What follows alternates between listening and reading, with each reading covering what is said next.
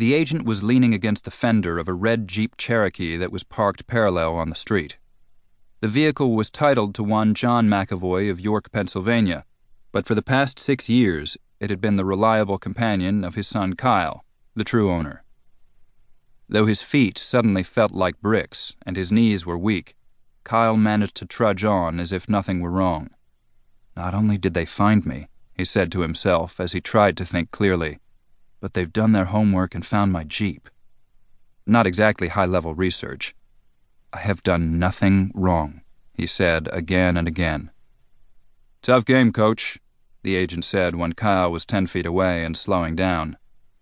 Kyle stopped and took in the thick young man with red cheeks and red bangs who'd been watching him in the gym. Can I help you? He said, and immediately saw the shadow of number 2 dart across the street. They always worked in pairs. Number 1 reached into a pocket, and as he said, "That's exactly what you can do." He pulled out a leather wallet and flipped it open. Bob Plant, FBI. A real pleasure, Kyle said as all the blood left his brain and he couldn't help but flinch. Number 2 wedged himself into the frame. He was much thinner and 10 years older, with gray around the temples. He too had a pocketful, and he performed the well-rehearsed badge presentation with ease. Nelson Ginyard, FBI, he said. Bob and Nelson, both Irish, both Northeastern. Anybody else? Kyle asked. No. Got a minute to talk? Not really. You might want to, Ginyard said. It could be very productive. I doubt that. If you leave, we'll just follow, Plant said as he stood from his slouch position and took a step closer. You don't want us on campus, do you? Are you threatening me? Kyle asked. The sweat was back, now in the pits of his arms, and despite the Arctic air, a bead or two ran down his ribs. Not yet, Plant said with a smirk. Look, let's spend 10 minutes together over coffee, Ginyard was saying. There's a sandwich shop just around the corner. I'm sure it's warmer there. Do I need a lawyer? No. That's what you always say. My father's a lawyer and I grew up in his office. I know your tricks. No tricks, Kyle. I swear, Ginyard said. And he, at least, sounded genuine. Just give us 10 minutes. I promise you won't regret it. What's on the agenda? 10 minutes. That's all we ask. Give me a clue or the answer is no.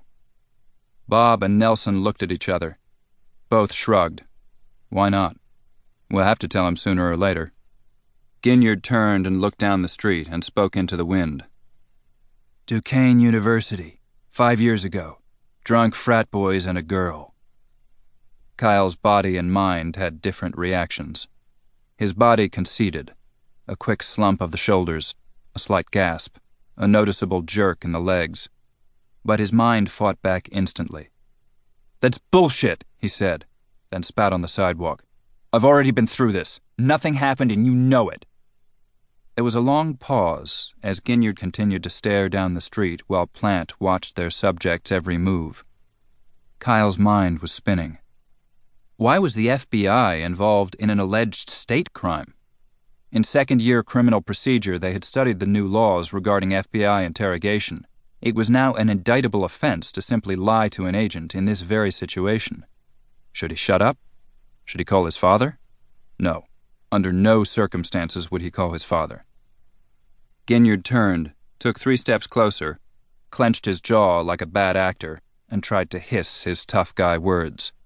Let's cut to the chase, Mr. McAvoy, because I'm freezing. There's an indictment out of Pittsburgh, okay? Rape. If you want to play the hard-ass, smart-ass, brilliant law student and run get a lawyer, or even call your old man, then the indictment comes down tomorrow and the life you have planned is pretty much shot to shit. However, if you give us 10 minutes of your valuable time, right now, in the sandwich shop around the corner, then the indictment will be put on hold, if not forgotten altogether. You can walk away from it, Plant said from the side. Without a word. Why should I trust you? Kyle managed to say with a very dry mouth. 10 minutes. You got a tape recorder? Sure.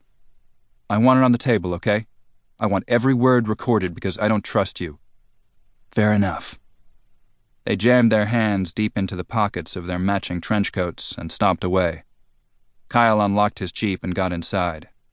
He started the engine, turned the heat on high, and thought about driving away.